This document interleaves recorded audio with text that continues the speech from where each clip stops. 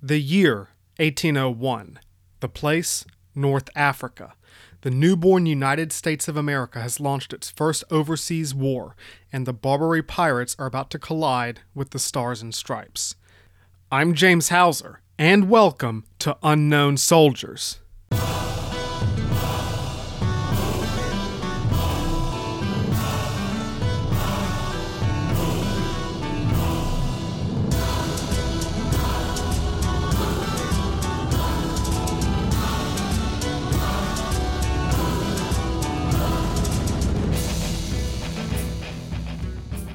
Hi everybody, and welcome back to the Unknown Soldiers podcast. This is episode 7, The Shores of Tripoli, part 1. I am your host, James Hauser, and I hope this finds you well. I also hope you're ready for part 1, again, of the two-part saga of the Barbary Wars, America's first overseas conflict, which will see the U.S. Navy fight the pirates of North Africa for freedom of the seas, as long as it doesn't cost too much money. And I am here to tell you all about it. Couple things I need to say. First is that this is a two-parter because there's just too much story to get through in one sitting. Today is part 1, and part 2 will come next week. Second, this is not just history but military history, so there's some dark and bloody stuff going on. This podcast is PG-13. The language is clean, the content is not. Next, all my sources will be posted on my website, so if you want to know where I got my information, that's where you can find it. Finally, any errors, mispronunciations, or mistakes are my own.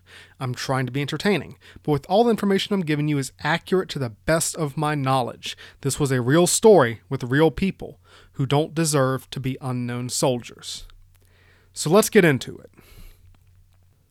What is the price of peace? Can you put a dollar amount beside peace with a foreign enemy? In the 21st century, that seems like a weird thing to ask, doesn't it? America doesn't have to pay anybody for peace. People are lucky not to be at war with us because we're so big and strong and stuff.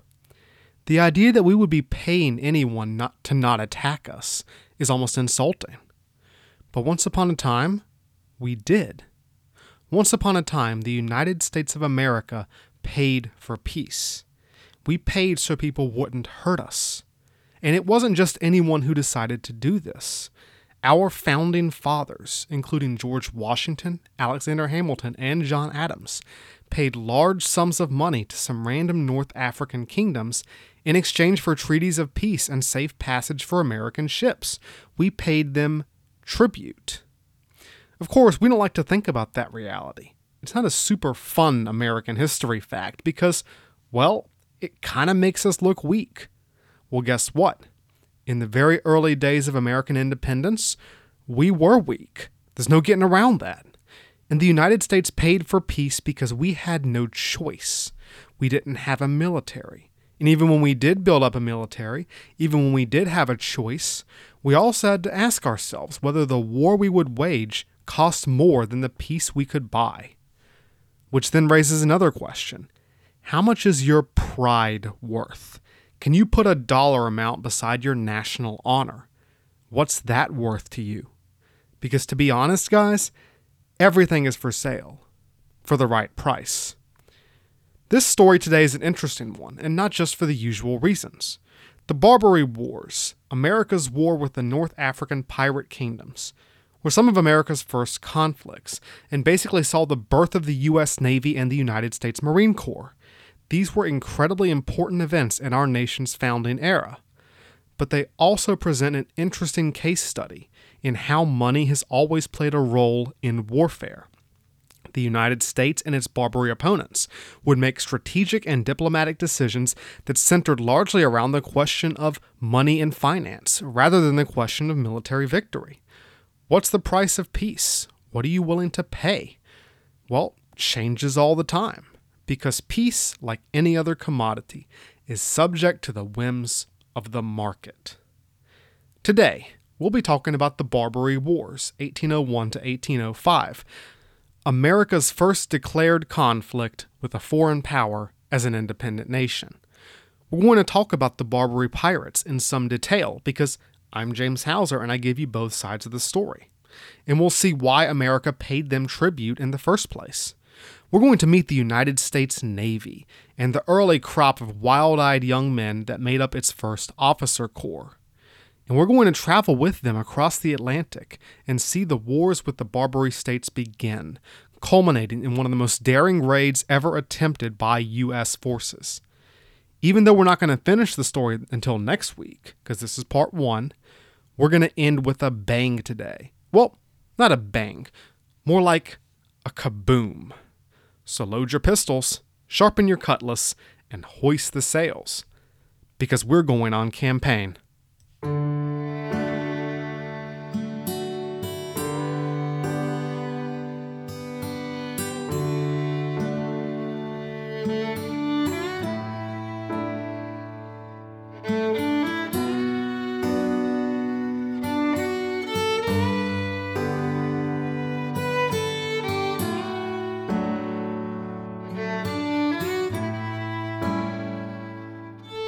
Where are we going, you ask? Well, let's start with when, because the Barbary Wars truly began only a year after America achieved her independence. As soon as the American Revolution ended, the United States faced 2 big issues. The first was that under the Articles of Confederation, the new government was extremely weak. America was also, capital B, broke, with enormous debts and an economy in recession, and this meant that America had basically no military. That's problem number 1. Problem number 2 is that American independence meant that a lot of those old protections for American citizens and interests overseas had suddenly vanished. For the last century and a half, American overseas trade had enjoyed the protection of the British flag. One of the United States' most important economic sectors was in overseas trade and maritime commerce.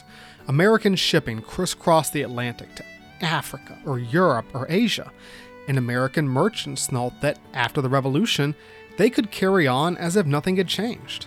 But now, America was like a teenager that finally leaves home, strikes out on their own, only to realize that Dad isn't here to protect them anymore. And Dad had kept them safer than they ever realized, because there were sharks in the waters of global trade. Sharks that saw the now unprotected American merchant ships as juicy, juicy targets. These sharks were the Barbary States. The Barbary States were 4 semi-independent countries that occupied the coast of North Africa, which Europeans called the Barbary Coast, and Arabs called the Maghreb, or the West. These countries were Morocco, Algiers, Tunis, and Tripoli. Morocco was independent, but the other 3 states were technically vassals of the Ottoman Empire. Their rulers usually assumed Turkish military titles like Dey, or Bey, or Pasha, and they paid regular homage to the Ottoman Sultan as a political and religious figure, but he mainly left them to do whatever they wanted. They were virtually independent, and they sustained this independence through piracy. The Barbary States were, in essence, pirate kingdoms. Their economies relied on the seizure of merchant ships, the enslavement of any prisoners on board said ships, and the ransoms they would get for said prisoners. Now, the cities of North Africa had once been major trading hubs, but then the Ottoman Empire moved into the region and that big Mediterranean war began that we talked about last week, of which the Battle of Malta, Siege of Malta, was only one major engagement. But this war killed the formerly prosperous trade networks of North Africa. When the war died down and Ottoman protection receded, the newly independent Barbary states began to rely on piracy as the center of their economic well-being. The Ottoman War in the Mediterranean had been at least partially religious, and the Barbary states continued to use religious language in their justifications of piracy. We're doing this in the name of the Prophet Muhammad, Allah, etc. But as interesting as it might be to see Barbary pirates as religious warriors, they were not at all. The Barbary states were perfectly tolerant of Jewish or Christian communities within their realms, and they were quite happy to buy Muslim slaves from the wastes of North Africa to add to their stock of European Christians. As much as the Barbary states might have preached jihad, that was just a cover story for the very economic basis for their piracy. Barbary piracy was extremely lucrative. Privately owned naval vessels and privateers would prowl the seas, capture European merchantmen, or raid the coasts to take white Europeans as slaves. The corsairs would take their booty, captured ships, and new slaves back to their home cities to be auctioned off, and the ruler always got a cut of the profits. The Barbary rulers became very rich off this piracy. The high point of Barbary power was probably in the early 1600s, when they were just a straight menace. At one point, Algiers, the biggest of the Barbary ports, was one of the largest cities in the world, mostly because of its enormous slave population. This period is often referred to, usually pejoratively, as the Islamic slave trade or the white slave trade. But don't let that fool you too much. No matter how many tears the Europeans cried about slavery in this period, they were doing their level best to kidnap as many Africans as possible at that exact moment, so let's keep some perspective here, right? But by the time the Barbary states collided with the United States, none of them was really that strong. They weren't able to put more than a dozen ships to sea. This was partly because of European attacks, which you never were able to really hold the Barbary ports, but they were able to do some damage if the pirates got annoying enough. But it was mostly because the European powers found it easier to just bribe the Barbary pirates to leave them alone. Essentially, the Barbary states ran a mobster-like extortion racket, and the Europeans just shrugged and lined up to pay. Now, a lot of people will look at this and say, why didn't they fight? Why did the Europeans give in to this extortion? Well, first of all, it was just cheaper. Navies are expensive, big military missions are expensive, and it was just easier for a European nation to toss the Barbary rulers a bag of money instead of fighting them. It was just less of a headache. Second, though, the Barbary states were useful to keep around because they were a useful tool against economic competition. Britain and France and the Dutch wanted to discourage other countries from challenging their monopoly on Mediterranean trade. So they would not only pay the Barbary states off, but the British especially would outright supply and arm them. Then the Barbary rulers would keep smaller countries from interfering with the big dogs.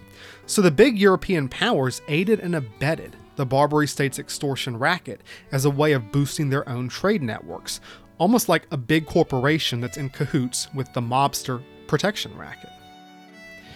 Now, these smaller countries also entered into treaties with the Barbary states, but they had a lot less leverage than countries like Britain or France, so they ended up paying through the nose. And the Barbary states considered things like treaties to be temporary. So say you're Denmark, for instance, and you make a treaty with, say, Tunis, paying $100,000 for the release of your prisoners and $20,000 per year thereafter. Well, Tunis might decide that you can afford to pay more, or that you're distracted in a war and they can get more out of you, or that their pirates are bored and bored pirates are dangerous to have around. So Tunis will toss the treaty in the trash and start raiding your ships again until you guys reach a new deal. And every time a new deal was reached, it was a bargaining game with hostages, the relative strength of both sides, the current state of the world, the prices of random goods as factors that changed the deal. And this is why the Barbary Wars were basically, in my opinion, war as haggling. Various things caused the price of peace, the price of safe passage from the Barbary states, to rise and fall. Victory, defeat, hostages, food shortages, war weariness, the international situation. Peace, like any commodity, was subject to the whims of the market. How much were you willing to pay? It would be a question the newly independent America would soon have to answer. Because you can imagine just how happy the Barbary rulers were to learn about American independence. What? You're telling me there's a brand new country with lots of merchant ships loaded with booty, but no navy? Huh, oh, sign me the heck up. It was like Christmas had come early. But not Christmas, because they were Muslim. So I guess it was like Eid al-Fitr had come early. Long story. It began on October 11th, 1784, when Moroccan corsairs captured the American merchantman Betsy.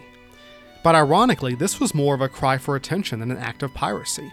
The King of Morocco had been a big fan of the American Revolution, and Morocco had even been the first nation to recognize the independence of the United States. But when America stopped taking his calls for some reason, the Moroccan king got frustrated, and he seized the Betsy as a way of getting America's attention. Well, attention was got. After the King of Morocco released the ship and crew of his own accord, America signed a treaty with Morocco in 1786. To this day, the treaty is still valid, making Morocco one of America's oldest friends and allies. So Morocco is basically not going to be a problem for the rest of this story. We're good with Morocco. The other Barbary states, though, were a different story. In 1785, the year after Morocco seized the Betsy, Algerian corsairs attacked and captured the merchant ships Maria and Dauphin. 11 more ships were seized by the Algerians within the summer of 1793, and by the time America finally got into a position to negotiate with the Dey of Algiers, 119 American citizens were captives inside his city. Not even 2 years after independence had been achieved, the United States was kind of at war, and its sailors were the hostages of a North African country that most of its citizens could not locate on a map, if they could afford a map, which they probably couldn't. A corsair attack was a terrifying experience. Lateen sails would suddenly appear on the horizon. The lightweight North African ships would draw aside the helpless merchant vessels. The small pirate ships would fire broadsides, and sharpshooters in the riggings and upper decks would unleash a hail of musket fire. If the merchant ship failed to stop and surrender, and this was usually enough to make them do that, the corsairs would gather a boarding party armed with pikes and swords and pistols. They would taunt and threaten the sailors, banging their swords together, shouting, "Yield, dogs, yield," blaring trumpets, banging drums. And that was usually enough. People surrendered. The captives were brought back to Algiers and kept in miserable conditions, dragging around 40 pounds of chains as they broke and hauled rocks. They were beaten and whipped into working, and tortured if they refused or resisted. America received letters from the prisoners at Algiers describing the heartbreaking, miserable conditions of their captivity. One captive, John Foss, had this to say: "They are continually beating the slaves with their sticks and goading them with its end, in which is a small spear, not unlike an ox goad. If any one chance to faint and fall down with fatigue, they generally beat them until they are able to rise again." Now, this is awful, don't get me wrong, but I can't help imagining like Americans back in Virginia or South Carolina talking over dinner how terrible this whole thing was, and their black slaves standing there like, "Oh gee guys, forced to work for cruel masters, being separated from your family and whipped by overseers and treated like human cattle." I can't imagine how bad that would be.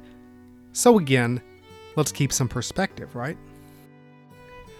American opinions over how to handle the Barbary hostage crisis were sharply divided.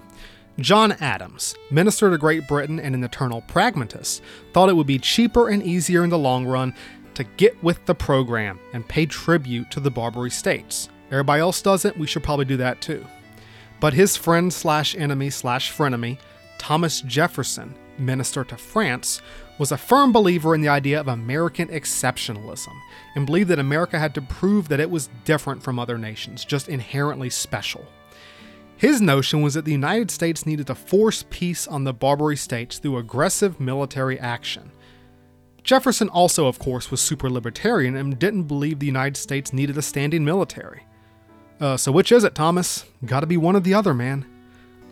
In 1786, both Jefferson and Adams got a chance to negotiate with Abdrahman, Tripoli's ambassador to Great Britain.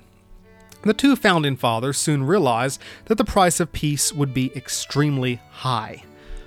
Congress had authorized them to borrow up to $80,000 to pay the ransom and negotiate a treaty with the Barbary states, but Abdrahman told them that peace from Tripoli alone would cost $160,000, and that peace was only good for a year.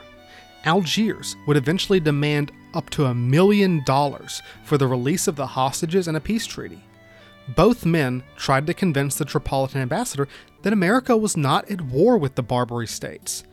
According to Thomas Jefferson, "The ambassador answered us that it was founded on the laws of their prophet, that it was written in their Koran, that all nations who should not have acknowledged their authority were sinners, that it was their right and duty to make war upon them wherever they could be found."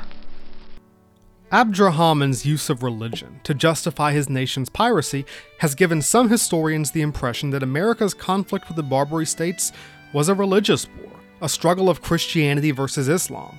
Some have even gone as far as to call the Barbary Wars America's first war on Islamic terror.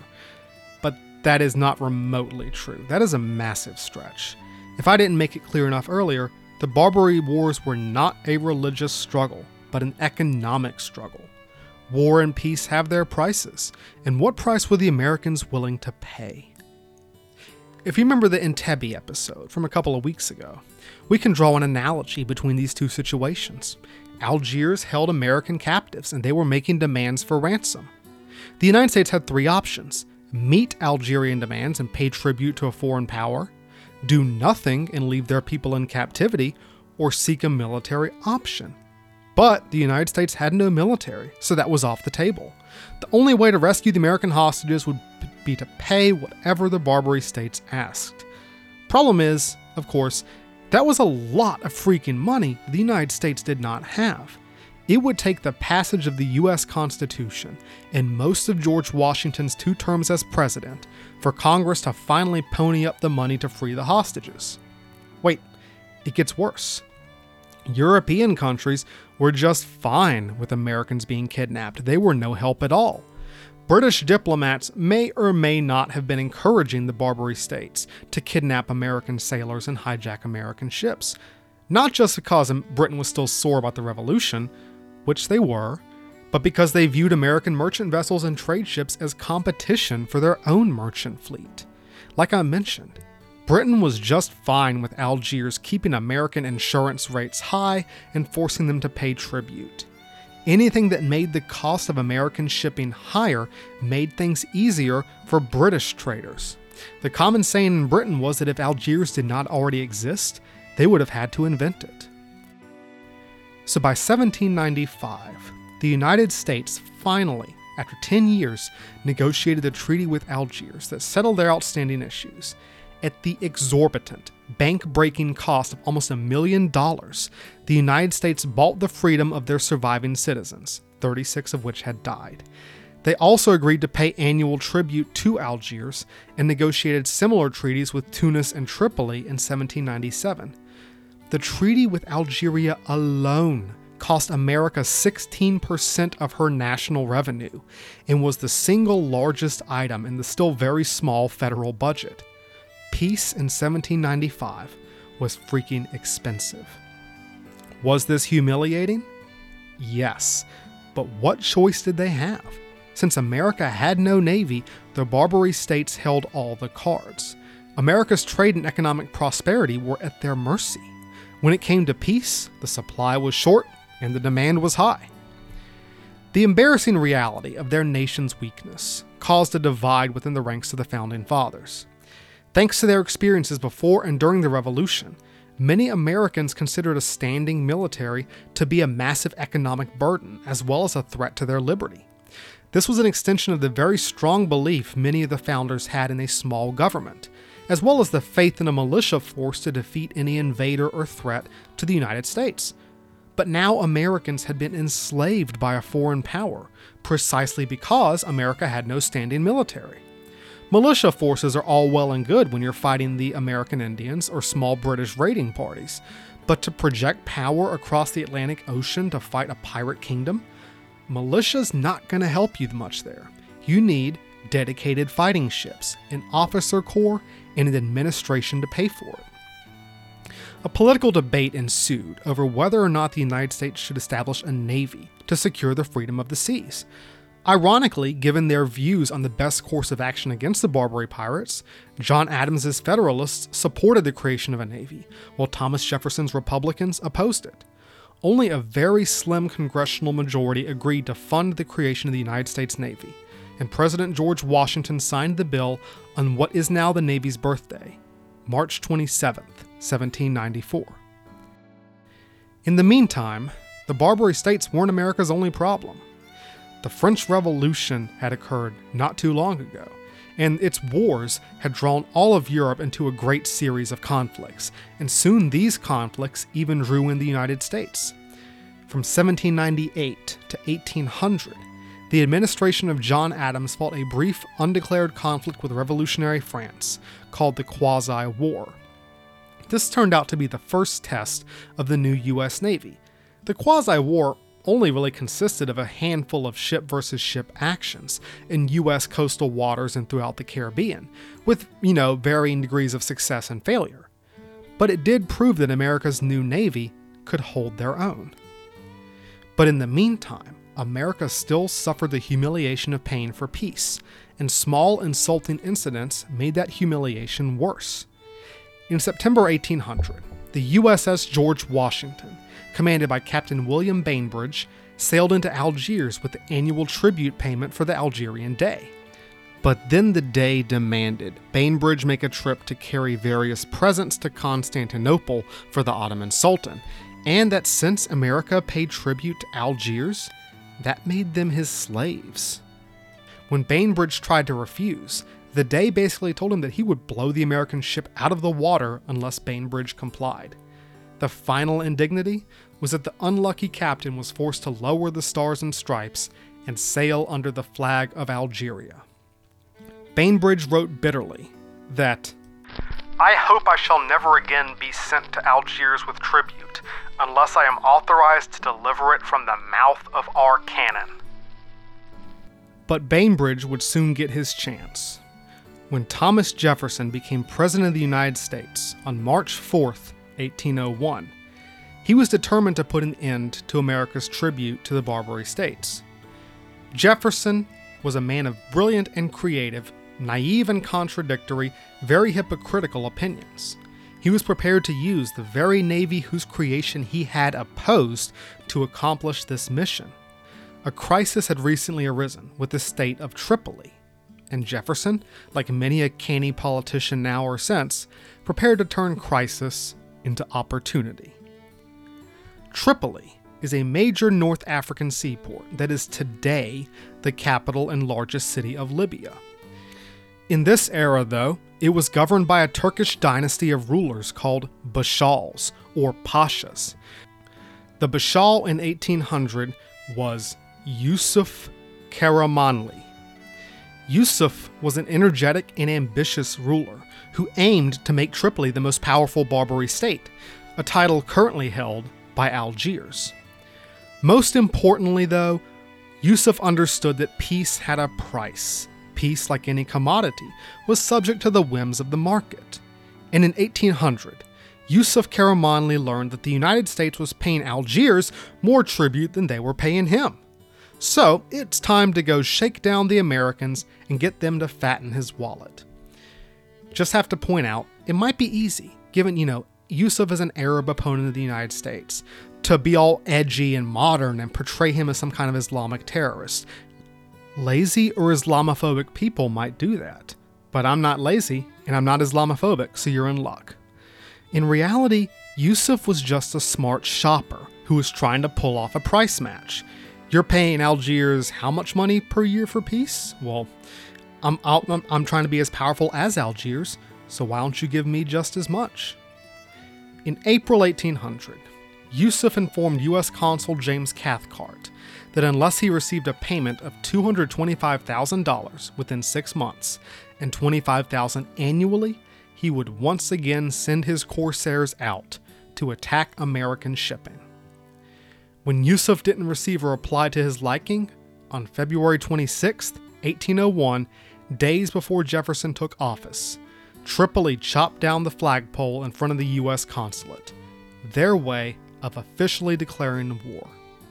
Soon the corsairs were on the prowl for American shipping once again. Now, what Yusuf expected was that the Americans would whine and complain, but eventually they would pay up, just like everyone else did. It would end up costing more money to fight Tripoli than to buy peace. It was only a matter of how much they would end up paying. But Thomas Jefferson still believed that America was special, and that freedom of the seas and commerce was worth fighting for, even if it cost America more in the short run than a treaty of tribute. The price of peace had proved too high for America's idealistic, high-minded third president. So in May 1801, Thomas Jefferson made the momentous decision to send the United States Navy to defy the demands of Tripoli's Bashaw and bring an end to the Barbary States protection racket. The Barbary Wars had begun.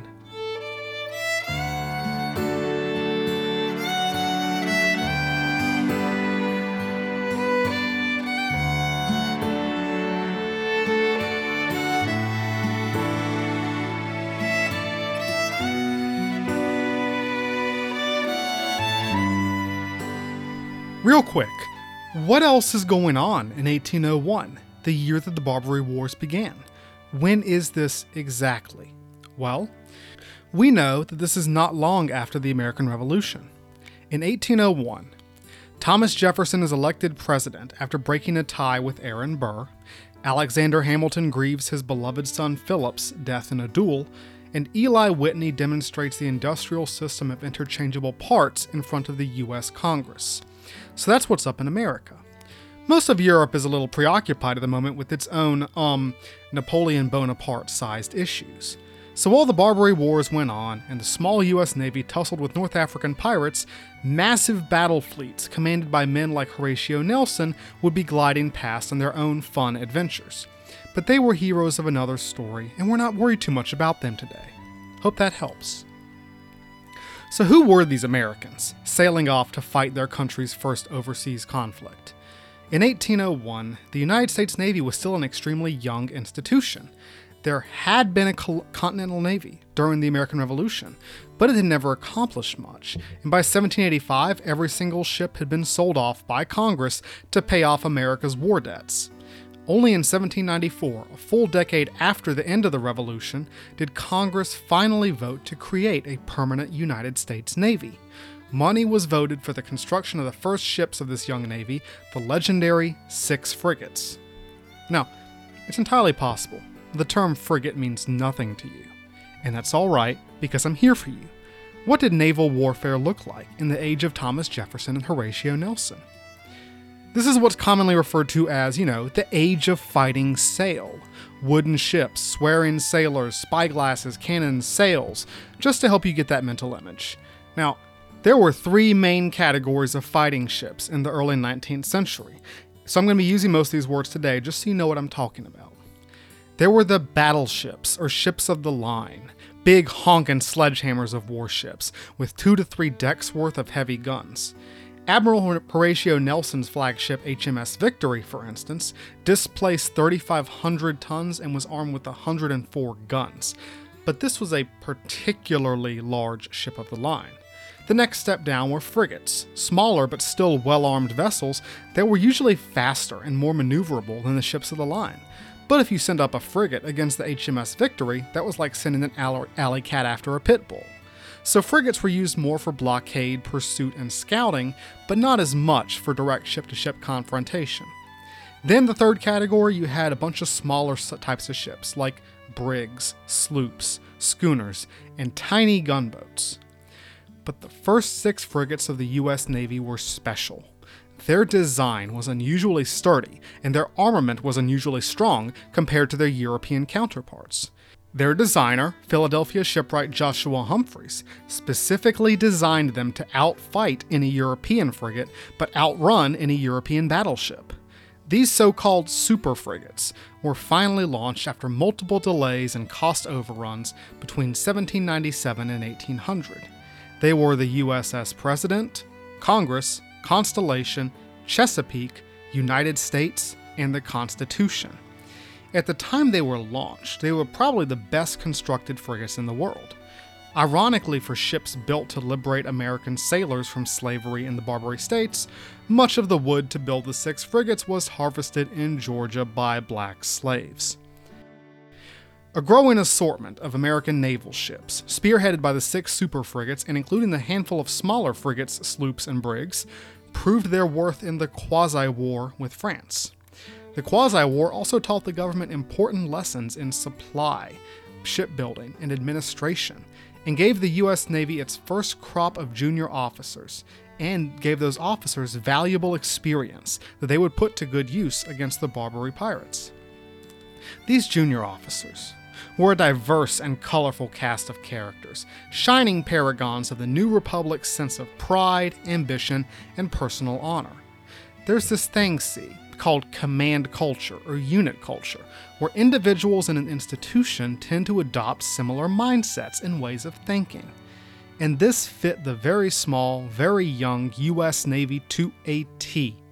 These young lieutenants and captains were not only brave, daring, ambitious, and headstrong, they were also incredibly touchy, easily offended, fiercely jealous of their position and rank, and they always had personal rivals within the service.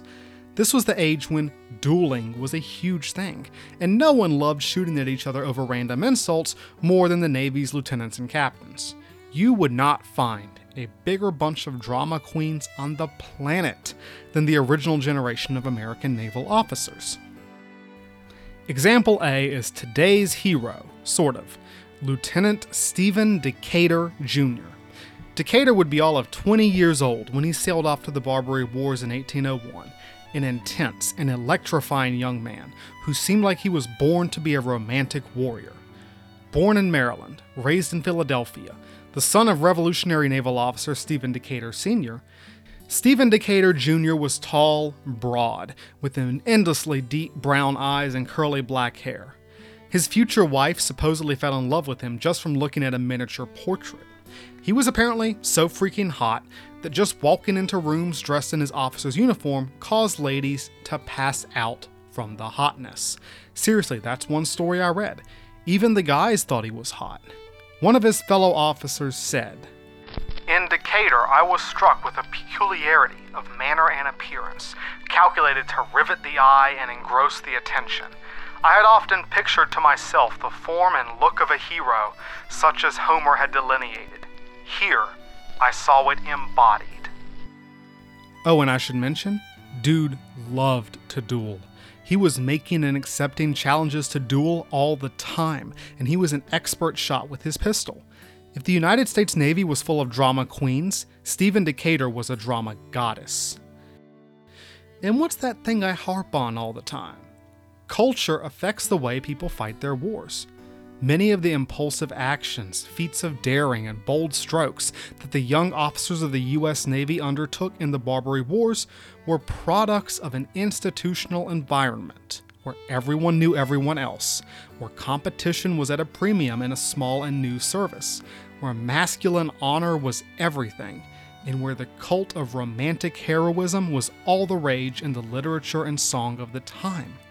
The Barbary Wars would be a conflict between a young Navy with a bunch of 20-something officers who had jumbo-sized chips on their shoulders versus the pragmatic, unscrupulous, deal-making pirates of the North African coast. The young and the restless versus the pirates of the Mediterranean. When Thomas Jefferson decided to send a naval squadron to the Barbary Coast in May 1801, Americans were in an uproar over Tripoli's demands for increased tribute. After all, they were still paying a crap ton of money to Algiers and Tunis, and this was just the last straw. Now, keep in mind, Thomas Jefferson had no power to declare a war without congressional approval. He had always been an opponent of too much federal and presidential power. But like politicians since the very founding of America, Jefferson was all about reducing the power of the president until he was president. He decided that since Tripoli was at war with the United States, this gave the president the power to defend American interests and undertake necessary military action, with or without congressional approval. By doing this, he set an important precedent for presidential war powers in the future. You know, that the president can order military action and justify it later. Wow, gee, Mr. Jefferson, I'm sure no future American president will ever abuse that power. That would be silly. The big question, of course, was how much all this was going to cost. The expedition cost $500,000 to outfit and supply, which was twice what the Bashaw of Tripoli demanded from the United States. Now, it would technically be more economical and more pragmatic to just pay what Yusuf Karamanli was asking. But Jefferson was trying to prove a point, and he and his cabinet hoped that by confronting Barbary piracy now, it would actually save American dollars in the future. But there was always this question of cost and money to consider throughout the Barbary Wars. When does the war get too expensive? Even too expensive to justify funding the fleet when it would be cheaper to just pay off the pirates? How much is your national honor worth to you? This delicate balance between the cost of the fleet versus the cost of potential tribute would be hotly debated in Congress and the cabinet for the next several years. Remember, peace, like any other commodity, is subject to the whims of the market. So obviously, it was a good idea for any American commander to go in fighting, to finish the war as quickly and cheaply as possible. But unfortunately, the guy that Jefferson chose to lead America's first overseas naval venture was not much of a fighter. Commodore Richard Dale had been a courageous young officer during the American Revolution when he fought under the great John Paul Jones, but he had grown more cautious and more careful with age. It's easy to be aggressive when your life is the only life you're risking, but not so easy when it's the lives of your men. Dale led his small squadron out from Chesapeake Bay on June 2nd, 1801, the first American naval squadron to cross the Atlantic. Dale's flagship was the super frigate USS President with 44 guns, and it was accompanied by 3 other smaller warships: the 36-gun frigate USS Philadelphia under Captain Samuel Barron, the 32-gun frigate USS Essex under Captain William Bainbridge, and the small 12-gun schooner USS Enterprise under Lieutenant Andrew Sterrett. The bright-eyed young Lieutenant Stephen Decatur Jr. sailed as Bainbridge's XO on the Essex. All of these names will come back this week or next week, but don't worry, you don't need to take notes. This won't be on the test. There is no test. This is a podcast. They sailed with around 1,000 men, including about 180 United States Marines, which in 1801 was half of the Marine Corps. It wasn't big. The Marines and sailors did not get along and were constantly bickering and brawling with each other. Some things never change. Commodore Dale's squadron arrived off Tripoli in July of 1801, but the Bashaw still refused to negotiate. Yusuf wasn't just defiant because he wanted more money. He was also defiant because he had issued a challenge to the United States. The United States had sent a naval squadron, and to back down without getting something out of it would place his regime in jeopardy. He couldn't afford to look weak, and neither could the Americans, because that might change the price of peace. Now, Dale confronted a difficult military problem when he arrived off the coast of sunny North Africa. Tripoli was a city of 30,000 people, a complex of white-walled houses and narrow streets, and it was heavily defended with big guns and fortresses. The Tripolitan Navy was safely anchored inside the harbor, covered by the heavy cannon of the city's walls. The Americans couldn't just roll up into Tripoli and start blasting, not without risking damage and destruction to their own small, limited number of vessels. A daring commander might launch an assault, but Richard Dale was just not a daring commander. So what he decided to do instead, and what most American commanders would do for the next 4 years, was impose a blockade. The 4 ships of the American squadron rotated in shifts off the coast of Tripoli, prowling the waters, preventing enemy ships from entering or leaving the port. Dale hoped that this economic warfare would choke off Tripoli's economy and force the Bashaw to negotiate, or at least prevent Tripolitan ships from escaping to raid American shipping. Maybe hitting Yusuf in his wallet would lower the price of peace. When they weren't on active patrol off the coast of Tripoli, Dale's ships bounced around Mediterranean ports to resupply and refit, or they escorted American merchant ships across the dangerous sea. But the blockade was just not very effective. All the American ships were deep-water sailing vessels. The American ships could not get too close to shore, or they might run aground and be stranded. Hint, hint. That might be important later. The light and shallow-bottomed Tripolitan ships, on the other hand, could skirt the shoreline and slip past the American blockading squadron whenever they wanted, and it was inherently risky for the deep-draft American ships to follow. Hint, hint. But all those young naval officers were chomping at the bit to go looking for a fight, and someone finally managed to find one. Commodore Dale had sent the 12-gun sloop USS Enterprise to pick up fresh water from the British-ruled island of Malta. I told you guys we'd be back to Malta this week. The Enterprise was commanded by Lieutenant Andrew Sterrett, 22 years old, a tough, aggressive officer and a rigid disciplinarian. During the quasi-war with France, Sterrett had allegedly run an American sailor through with his sword when the man tried to desert his station. Whether this was true or not, and Sterrett said it was, said a lot about him. If anyone in the US Navy is going to pick a fight with a bigger dude, it was Andrew Sterrett.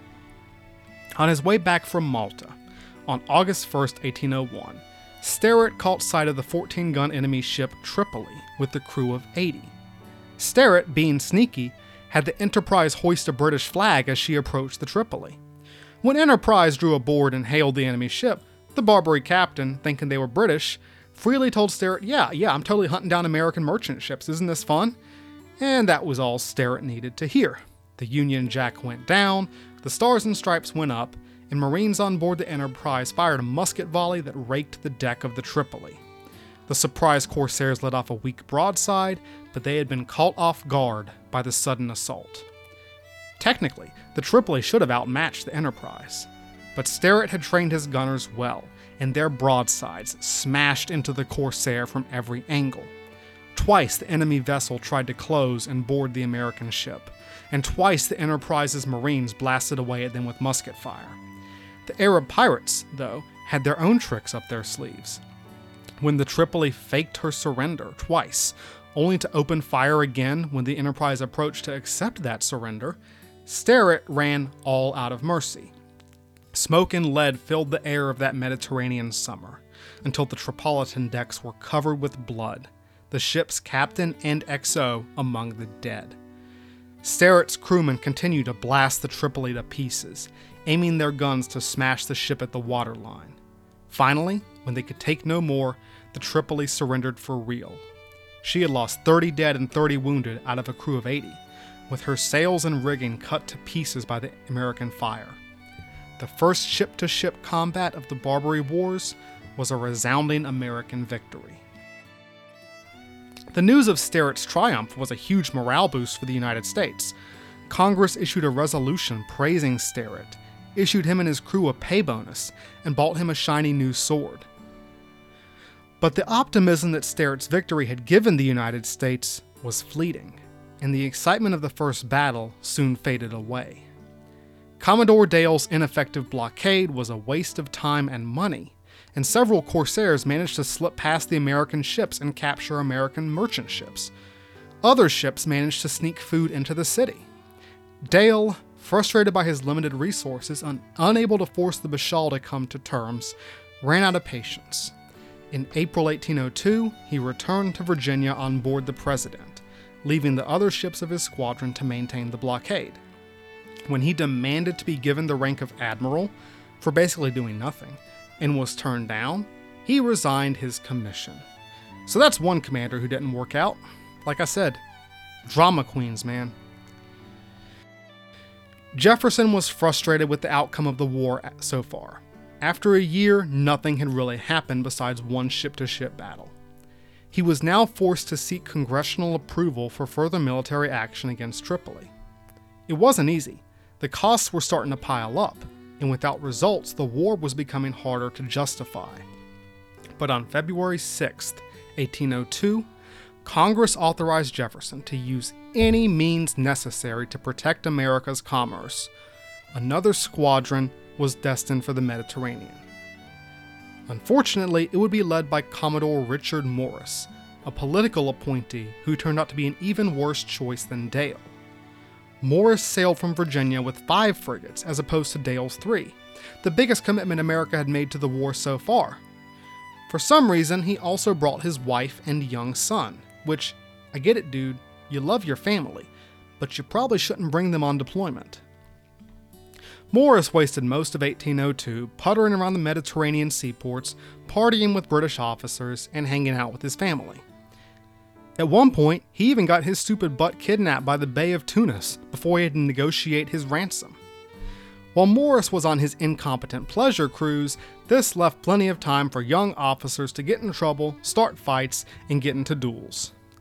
While the USS New York was putting in at Malta, Midshipman Joseph Bainbridge, Captain William Bainbridge's younger brother, got into a heated argument with the secretary of Malta's British governor. After he knocked him out with a punch, the secretary challenged young Joseph to a duel, and the challenge was accepted because that's the only way we have to settle arguments in 1802. Lieutenant Stephen Decatur, expert duelist, volunteered as Bainbridge's second. After Bainbridge killed the British secretary on the second exchange of shots, because the first, I guess, wasn't enough, both young American officers were sent home by their commanders to placate the furious British governor. Like I said, drama queens, man. Finally, more than a year after leaving the United States, Morris's squadron arrived off the coast of Tripoli. The few ships that Dale had left behind had been keeping up the blockade for the last year or so, waiting to be relieved, so you can imagine how ticked they were when Morris finally showed up. The crazy thing was that they had actually started to have a bit of an impact. Tripoli was starting to run short of food and on morale, and the constant US presence outside the city had gotten Bashar Yusuf to start rethinking his options. He was reported to be open to negotiation after 2 years of conflict. The price of peace had started to drop. But Richard Morris did not understand the art of the deal. When he rode into Tripoli on June 7, 1803, to negotiate with Yusuf, the Commodore offered $5,000 for each new American ambassador and $10,000 for the next 5 years of peace, much lower than the original offer. But Morris had badly misunderstood the situation. He had offered too much. Even though his deal was much lower than the previous tributes that America had paid, and much lower than what Yusuf asked for at the beginning of the war, it was a much better deal than Yusuf expected given his city's desperate condition. And this got Yusuf thinking, maybe the Americans weren't doing so hot either. Maybe I'm winning this thing. Maybe they were desperate for peace. Yusuf now demanded an immediate bonus of $200,000 in cash, in addition to a yearly subsidy of $200,000 more. This was unacceptable. It was more than Tripoli had asked for before the war had begun. The price of peace had gone back up, and it would continue to go back up as long as the Americans couldn't force a decision against Tripoli. Other Barbary nations were taking notes and deciding that, maybe risking war with the United States isn't a big risk at all, if all you're going to get from it is a weak blockade. News of Morris's pleasure cruise and his bungling of negotiations with Yusuf caused a firestorm back in the United States. Congressional hearings were called, a naval board of inquiry brought charges of incompetence. On September 11, 1803, Morris was dismissed of his command, and when he came home, Jefferson stripped him of his commission. In the meantime, the British had had an opportunity to show the United States how it was done. Sit back, young man. Let Dad teach you how to handle pirates. After Algerian corsairs attacked a British frigate near Malta, Admiral Horatio Nelson, commander of the Mediterranean Fleet, rolled into the harbor of Algiers with 7 frigates. Without so much as a "hey, what's up," Nelson's ships unleashed a massive barrage into the city, setting much of Algiers ablaze until the terrified Dey offered to negotiate. Nelson ordered the Dey to release all British prisoners, fork over some money, and never even look at a British ship again, and then he left. It took a couple of hours. Take notes, kids. After 2 years of war, Jefferson had been continually frustrated by the lack of aggressive spirit in his senior commanders. But he was about to get third time lucky with his next appointment. On May 14, 1803, Edward Preble was awarded the rank of Commodore in the U.S. Navy in command of the 3rd Squadron to set sail for the Barbary coast. Born in Falmouth in what is now Maine, Preble had been fighting at sea since the Revolution. But despite his experience, Preble wasn't easy to get along with. The 43-year-old redhead had a short temper and a sharp tongue. Thin, balding, and abrasive, he quickly became unpopular. Preble's flagship would be the now legendary super frigate USS Constitution with 44 guns, accompanied by 5 other ships, including the smaller frigate USS Philadelphia under Captain William Bainbridge, and the USS Enterprise under Lieutenant Stephen Decatur. Preble described most of his officers as nothing but a pack of boys, the hot-headed young officers that I told you all about. But these boys would transform into America's first pack of naval heroes in the Barbary Wars and the War of 1812. Names like Isaac Hull, David Porter, Thomas MacDonough, James Lawrence, and most of all, Stephen Decatur Jr. They were brave, reckless, energetic, daring, and too young to know any better. Unsurprisingly, most of them hated Preble at first. Preble was tyrannical, stern, domineering, especially hard on his younger officers. But on their way to the Barbary coast, something happened that changed their minds. Late one night, the USS Constitution came across an unknown ship. When Preble hailed the vessel, they refused to answer. When Preble threatened to fire unless the hidden ship answered, a voice responded that they were the HMS Donegal, a British ship of the line, a battleship, with 84 guns, which was twice the weight of metal that the Constitution could throw. Then they demanded that Preble send over a boat to meet them. Preble said, "This is the United States ship Constitution, 44 guns, Edward Preble, an American Commodore, who will be damned before he sends his boat on board of any vessel."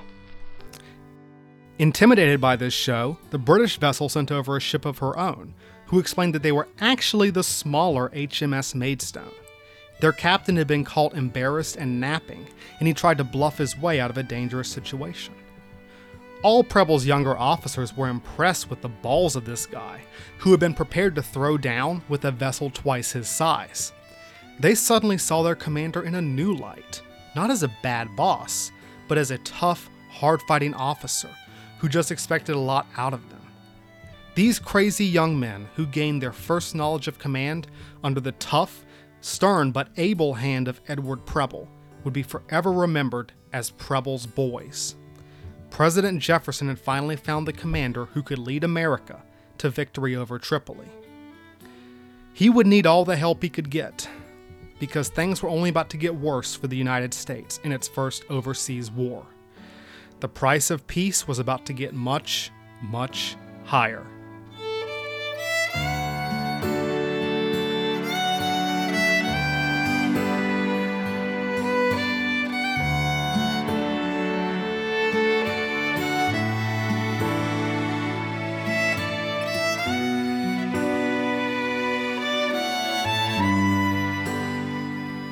Commodore Edward Preble's U.S. Naval Squadron finally arrived off the coast of Tripoli in September of 1803.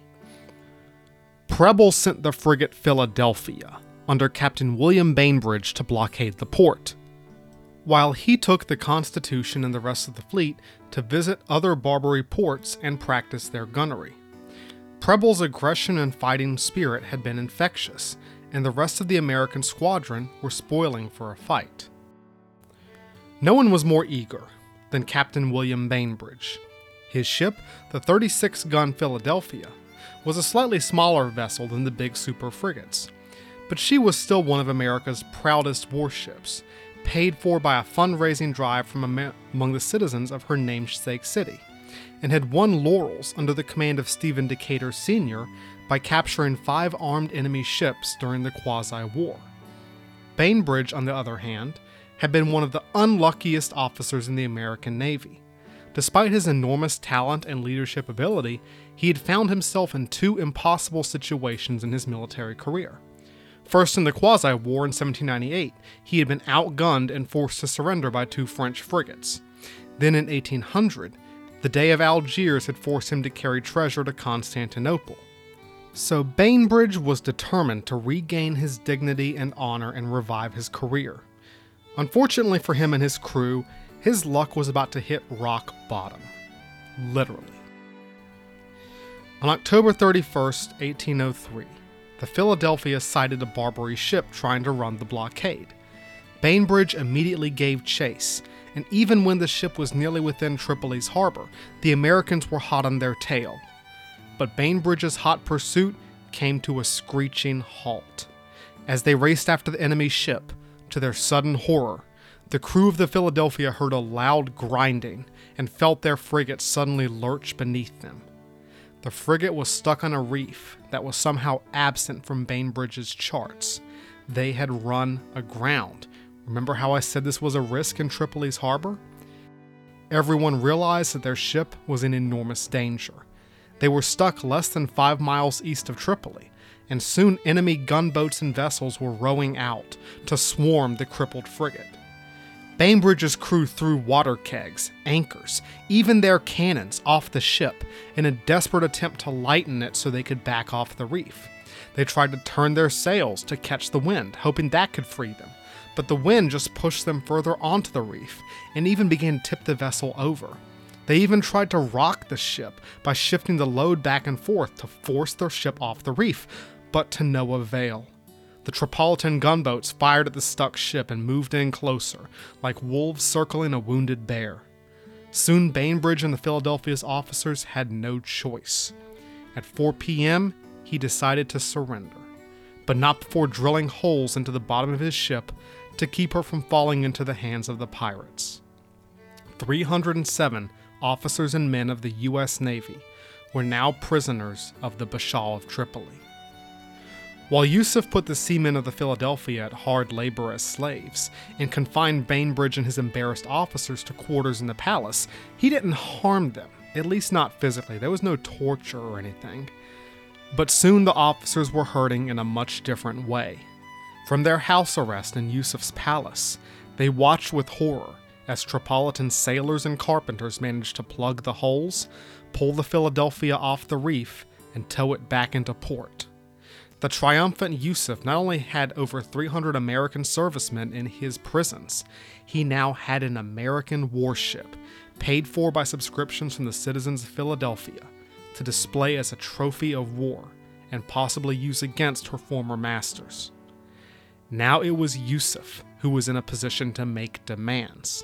He sent a message to Preble, informing him that the price of peace had gone up. He now demanded $450,000, $1,000 each for the 307 American servicemen he now held in captivity, $100,000 for peace, and $43,000 as a personal bribe. And that was before the subject of annual tribute was to be discussed. The market had spoken. Once again, the Barbary pirates held all the cards. Edward Preble was predictably furious over the loss of the USS Philadelphia, and not just because it left his squadron one powerful warship short. It was the worst humiliation America had suffered so far, worse even than paying tribute to the Barbary states. Not just American citizens, but now officers and men of the U.S. Navy were hostages to a pirate king, and he had an American warship. This indignity could not be borne. Something would have to be done to recover America's honor and reputation. After all, that honor and reputation had been why Jefferson risked this whole war to begin with. What was America's honor worth? The President and Congress had decided it was worth a war, not to have to pay tribute to the Basha of Tripoli. But where was that honor now? I mentioned earlier how honor and pride were such an important, difficult subject for Americans in this time period. The officers of the U.S. Navy had an axe to grind. They had something to prove. And this wasn't just a function of American masculine and public culture at the time, though it was, and constant dueling was a big part of that masculine culture. It was the simple fact that America was not respected by the other nations. Look at how scornfully the Barbary states treated America. Look how the British ship that Preble encountered disrespected his ship in that midnight encounter. Look how the British had encouraged and abetted the Barbary extortion of the United States. Look how the Algerian Dey had forced Bainbridge to be his messenger boy. America was not respected because she had not yet proven herself worthy of the respect powerful nations earned through centuries of warfare and diplomacy. To put it bluntly, the United States of America was the new kid at school, and the young officers of the U.S. Navy felt this inferiority complex to their core. This, I think, was the origin of the most famous American exploit of the Barbary War. Tripoli could not be allowed to keep the Philadelphia.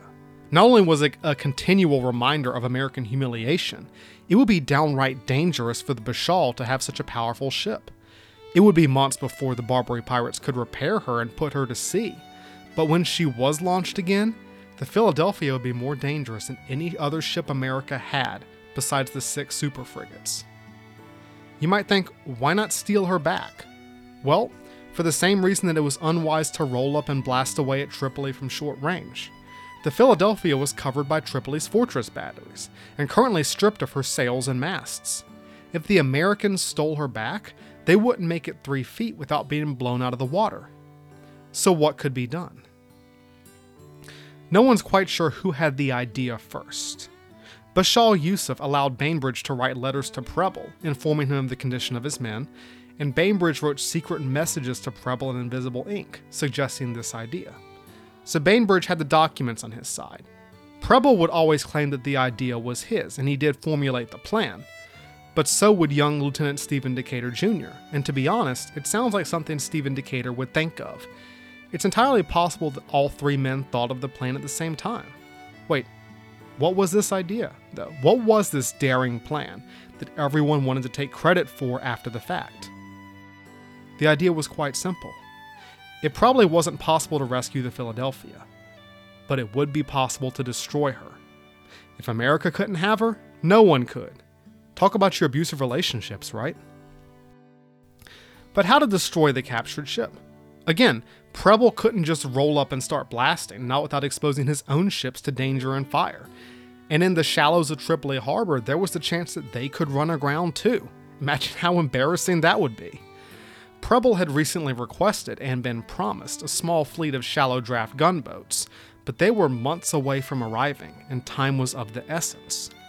Bainbridge, in his secret messages, reported the Philadelphia's position to Preble.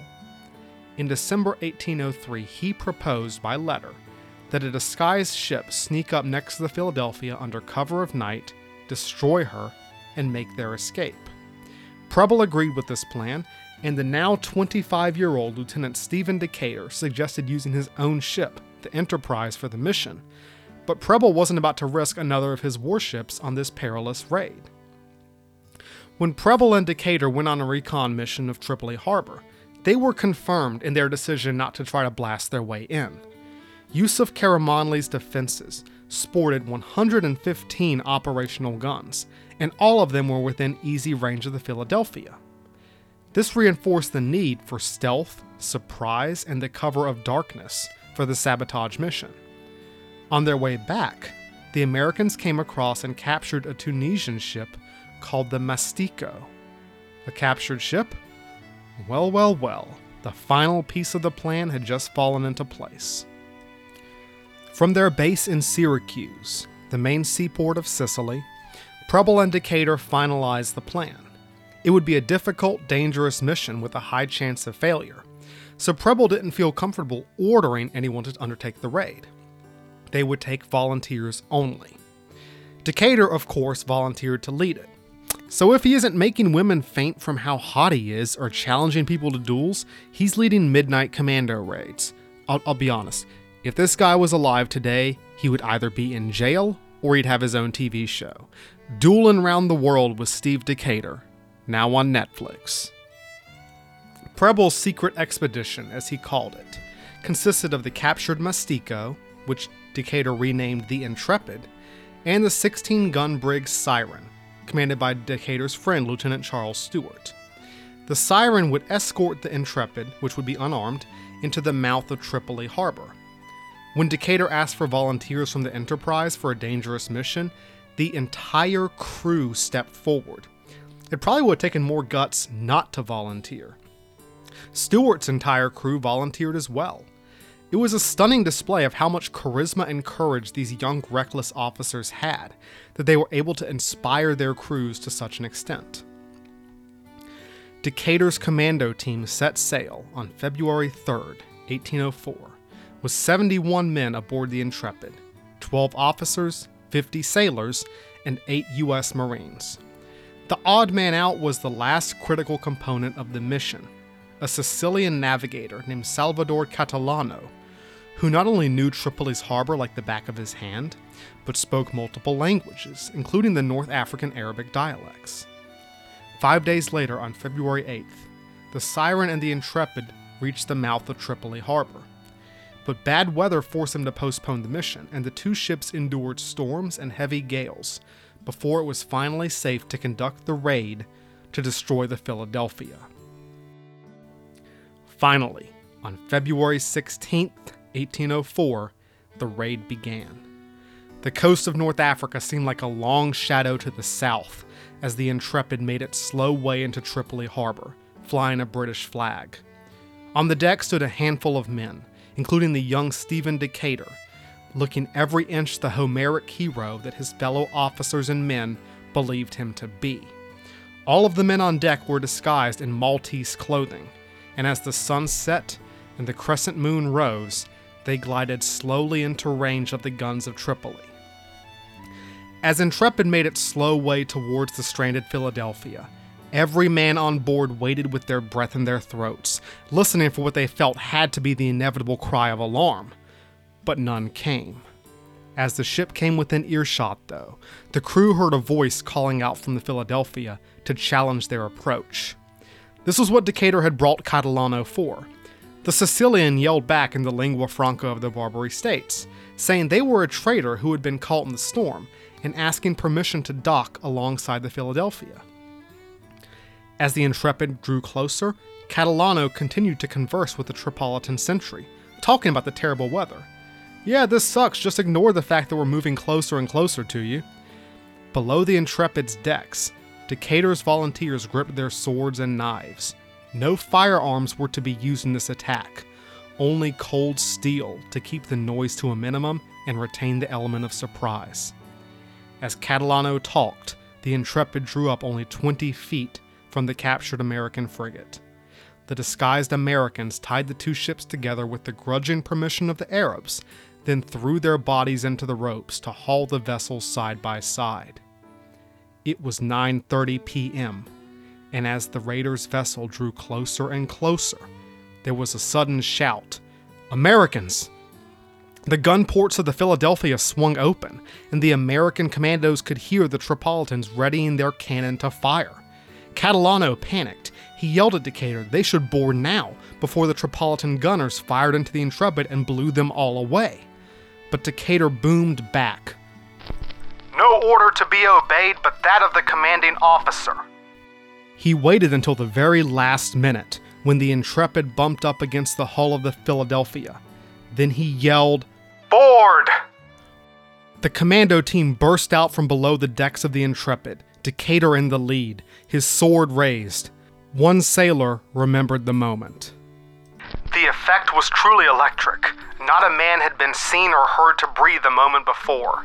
At the very next, the boarders hung on the ship's side like cluster bees, and in another instant every man was on board the frigate." Would have made a great painting or whatever, but Decatur slipped while leaping over to the Philadelphia, and Midshipman Charles Morris was the first to set foot on the captured ship. Decatur was soon close behind him, and the Americans swarmed aboard Philadelphia without firing a shot. Knives, pikes, swords, and cutlasses were the order of the day. Cold steel rang on cold steel in the quiet North African night. Only the screams of the surprised and confused Tripolitan sailors echoed above the grinding clash. Within 10 minutes, Decatur's commandos had overwhelmed the enemy crew. The Philadelphia was secure. Decatur had planned extensively for what came next. He fired a rocket into the sky, which signaled to Charles Stewart's siren waiting offshore that they had successfully boarded. This also signaled to the Tripolitan fortress gunners that they were under attack, but their cannon fire was ineffective, hesitant, and confused in the darkness. None of the shots even came close to the two ships. The rest of Decatur's plan went like clockwork. He had designated multiple teams for different points of the ship, and they carried combustibles to plant all over the captured vessel. Lieutenant James Lawrence and Midshipman Thomas McDonough, both future War of 1812 naval heroes, led a team and set fire to the storerooms and berth decks, while Midshipman Morris lit up the cockpit. Teams spread out across the ship, lighting everything they could get to on fire.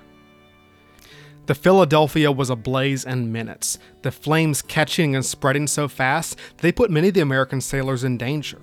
The sabotage teams raced out from below the decks of the frigate as the inferno chased them out and exploded from underneath the planks, as the rigging blazed orange and red from the deliberate arson of the American vessel, which had been paid for by the citizens of Liberty City and displayed as a war prize by the Bashaw of Tripoli.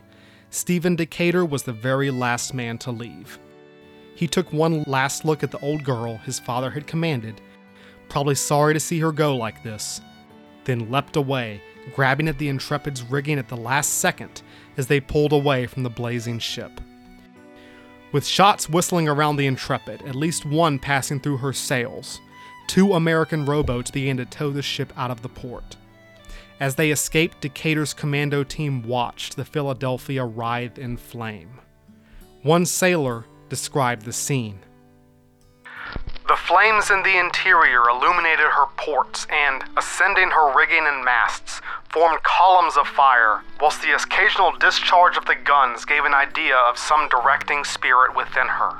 The walls of the city and its batteries, and the masts and rigging of cruisers at anchor, were brilliantly illuminated and animated by the discharge of artillery, and formed worthy adjuncts and an appropriate background to the picture. Why did everyone write letters like they were some kind of novelist back then? Suddenly, the flames touched off the loaded cannons. In one final act of revenge, the Philadelphia's last broadside went directly into the packed streets of Tripoli. As her cables finally burned away, and discharging her guns randomly into the panicking vessels in Tripoli harbor, the mortally wounded vessel floated beneath the walls of Yusuf Karamanli's castle. At midnight, long after the Americans had made their escape, the Philadelphia exploded, and debris rained across the houses and palaces of Tripoli. 5 miles away on the Siren, Lieutenant Charles Stewart watched the Philadelphia burn. Once he had rendezvoused with the Intrepid at 1 a.m., both ships made like bandits and got the heck out of Dodge. Even by the morning light of February 17, 1804, they could still see the light of the burning wreck of the Philadelphia. The 2 ships returned to Syracuse on February 19th. The entire American squadron cheered their return, and even the famously harsh Edward Preble was full of praise for the reckless, daring act of his young officers. But this was nothing compared to the reaction worldwide. The tale of Decatur's daring raid rippled across Europe and America. Public opinion in the United States was ecstatic, with expressions of patriotism and national pride flooding the press. Stephen Decatur Jr. became the first bona fide war hero of the very young nation, being instantly promoted to captain, which is, at 25 years old to this day, the youngest man to reach that rank in the history of the U.S. Navy. Decatur's launch to superstardom had begun, and he would become one of the United States' most famous and beloved servicemen, the toast of Washington society, and the heartthrob of girls from Maine to New Orleans. Didn't hurt that he was apparently super hot. And get this, his adventures had only begun. But that said, it's a shame so few people remember Stephen Decatur today. If they do remember him, it's allegedly for coining the phrase, "my country, right or wrong."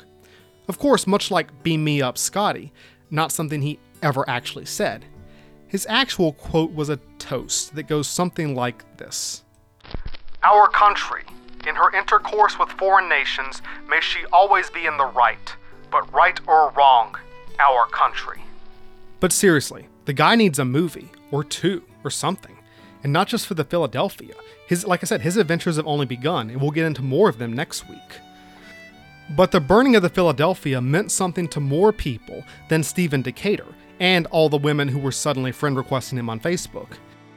It is no exaggeration that the raid caused many, many nations to gain a touch of respect for the newborn American Navy and the nation that had launched it. Even other Barbary states like Algiers and Tunis sat up and took notice of this audacious action. It was universally acknowledged that destroying a captured ship in the enemy's harbor without the loss of a single man was one of the most successful military operations of the era. Even Lord Horatio Nelson, who could have given Decatur a run for his money in audacity and boldness and raw sex appeal, called the raid the most bold and daring act of the age. The final man to react to this bold and daring act was Yusuf Karamanli, Bashaw of Tripoli. He was furious that his prize had been destroyed under his very nose, and his first reaction was to take his frustration out on the American prisoners. The Tripolitan jailers stormed into the cells of the Philadelphia's captive crewmen, beating them, insulting them, and cutting their rations. It didn't help their mood that when the Americans learned why their captors were so angry, they couldn't conceal their joy. This only made the punishment worse. Bainbridge and his officers were moved from house arrest into a dank cell of their own. These prisoners would continue to linger in Tripoli's cells for months, but at least they had the satisfaction of knowing that their ship would no longer serve in the Bashal's fleet. But Yusuf Karamanli now faced a new situation. It had been his turn to be humiliated and embarrassed by a foreign power. And this was also a sign that this was a different American Navy than the one he had confronted for the last 2 years. Now the Americans were truly on the offensive, and they would have the guts to back up their threats. Before the burning of the Philadelphia, Yusuf had been demanding over $1 million as the price of peace. But peace is a commodity. Its price rises and falls.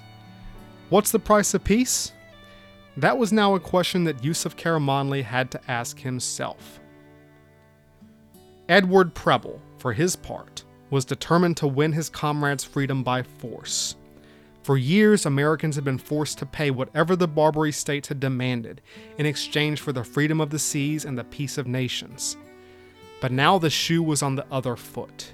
Preble knew the tide had turned, and now was the time to press the attack. Americans were still hostages in the prisons of Tripoli, and the Bashal remained defiant.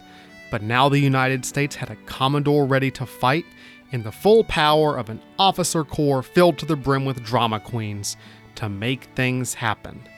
The Barbary Wars were far from over.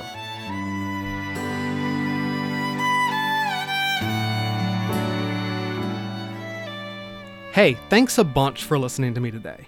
I hope that you thought today's story was interesting and awesome, and don't forget to tune in next week for part 2. Thank you also for your continued support of this podcast. If you like what you hear, please tell your friends about it. If you don't, tell your enemies. If you want to read some of the stuff I've written, or just check out a bunch of my ramblings, you can go to my website and leave a comment at unknownsoldierspodcast.com. If you want to support in other ways, you can find a donate button there as well. You can also find me on Facebook or on Twitter at UNKSoldiersPod. You can even email me at unknownsoldierspodcast@gmail.com. I always appreciate feedback and commentary, even if it's just kind words. I'm not perfect, so if you've got advice, I would love to hear it. Also, do not pack your bags, because next week we're going to keep hanging out off the shores of Tripoli. If you thought this story was good, wait until you see the conclusion. We have more of the Stephen Decatur drama queen adventures. We have a suicide mission with a bomb vessel. We have American commandos raising an A-team in Egypt. We have that iconic moment when United States Marines raised the stars and stripes on the shores of Tripoli. Guys, you don't want to miss it. So see you next week on Unknown Soldiers.